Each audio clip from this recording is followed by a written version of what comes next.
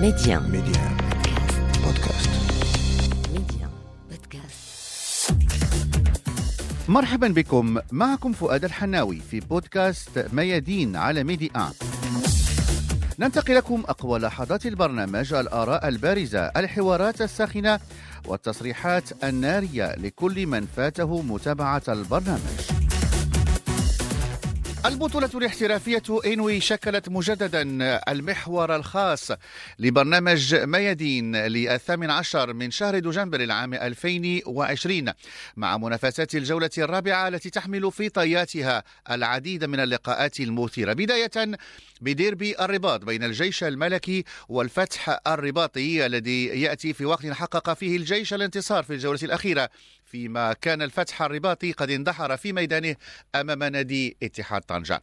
عن خصوصيات هذا الديربي كان قد صرح لنا في ميادين محلل البرنامج المدرب الوطني هلال الطاير. هذه تكون مقابلة صعبة، فيها ندية، فيها حماس، لأن رغم غياب الجماهير لكن اللاعبين جميع المكونات تعلموا بأن الجماهير حاضرة أمام شاشة التلفاز، بأن هناك مساندة، بأن كاين متابعة لأخبار الفريق، لنتائج الفريق، لأداء الفريق. أظن بأن كلاسيكو التي مقابلة التي تحضر فيها واحد النوع من ليتا ديسبري، الروح مختلفة، لأن الجيش حقق في الدورة الماضية أول فوز له في الدوري.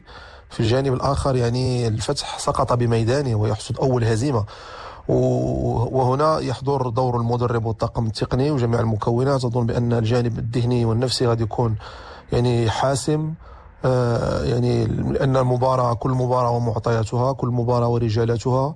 أظن بأن الجيش الملكي إذا استرجع اللاعب عماد الرحولي الذي أصيب سابقا في معسكر للمحليين بكسر في يده، أظن بأنه غادي تكون واحد دفعة معنوية، وكذلك تكون إضافة قوية، لأن اللاعب أكيد بأنه يربط بين وسط الميدان وبين الهجوم، وعنده قدرة كبيرة وعنده حلول كثيرة.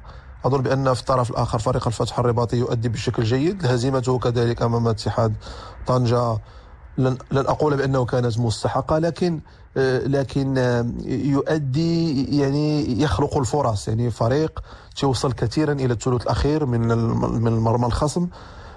لاعبه الليبي، المهاجم الليبي سالتو، أظن بأنه عنده واحد يتمتع بمعنويات كبيرة.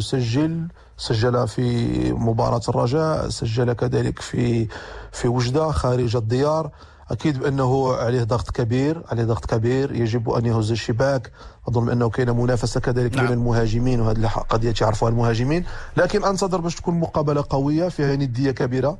أتمنى كذلك باش الفريقين معا ينهيوا المباراة ب 11 لاعب، دون طرد، دون تعرضهم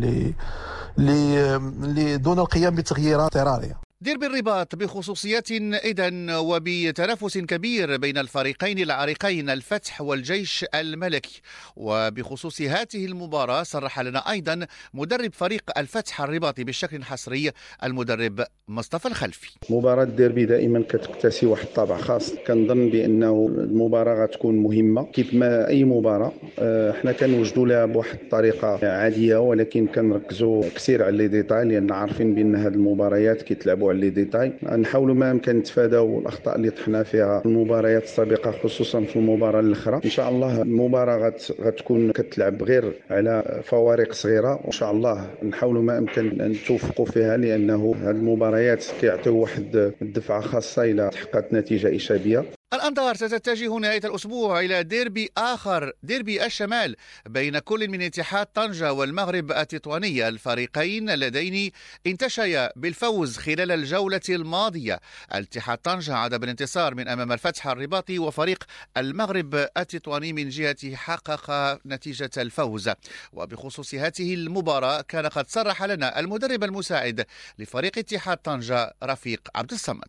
بالنسبة للمباراة المرتقبة نهاية نهاية الأسبوع أمام فريق المغرب التطواني. كنظن بأنه بالنسبة لنا كناس تقنيين كتبقى مباراة عادية، لازم على أننا نوجدوا لها من جميع النواحي، من الناحية التقنية، من الناحية التكتيكية البدنية، ثم من الناحية الذهنية، وهذا هو العامل اللي إن شاء الله غنركزوا عليه بشكل كبير مع اللاعبين. الحمد لله عندنا مجموعة بسرعة كيستوعبوا التعليمات اللي كتعطاهم من طرف السيد مرابط ولا من طرف الستاف تكنيك، على أساس أنه كل مباراة عندها خصوصية ديالها. صحيح هذه مباراة ديربي، ولكن الاستعداد لهذه المباراة ما غيخرجش على الطبيعة ديالو. على أن الأنظار خلال هذه الجولة ستتجه أيضا إلى مدينة بركان ولقاء قوي بين الفريق البطل الرجاء البيضاوي الذي ينزل ضيفا على نهضة بركان بطل كأس الكاف.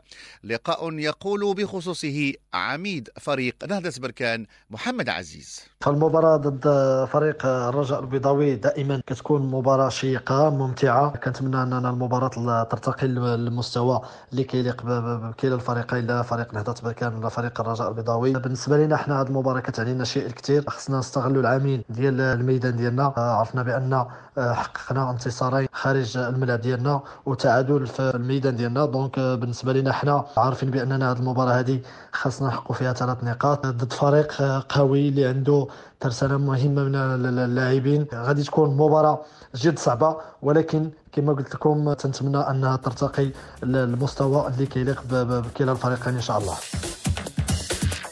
انضموا إلينا لبودكاست ميادين على ميديا بودكاست.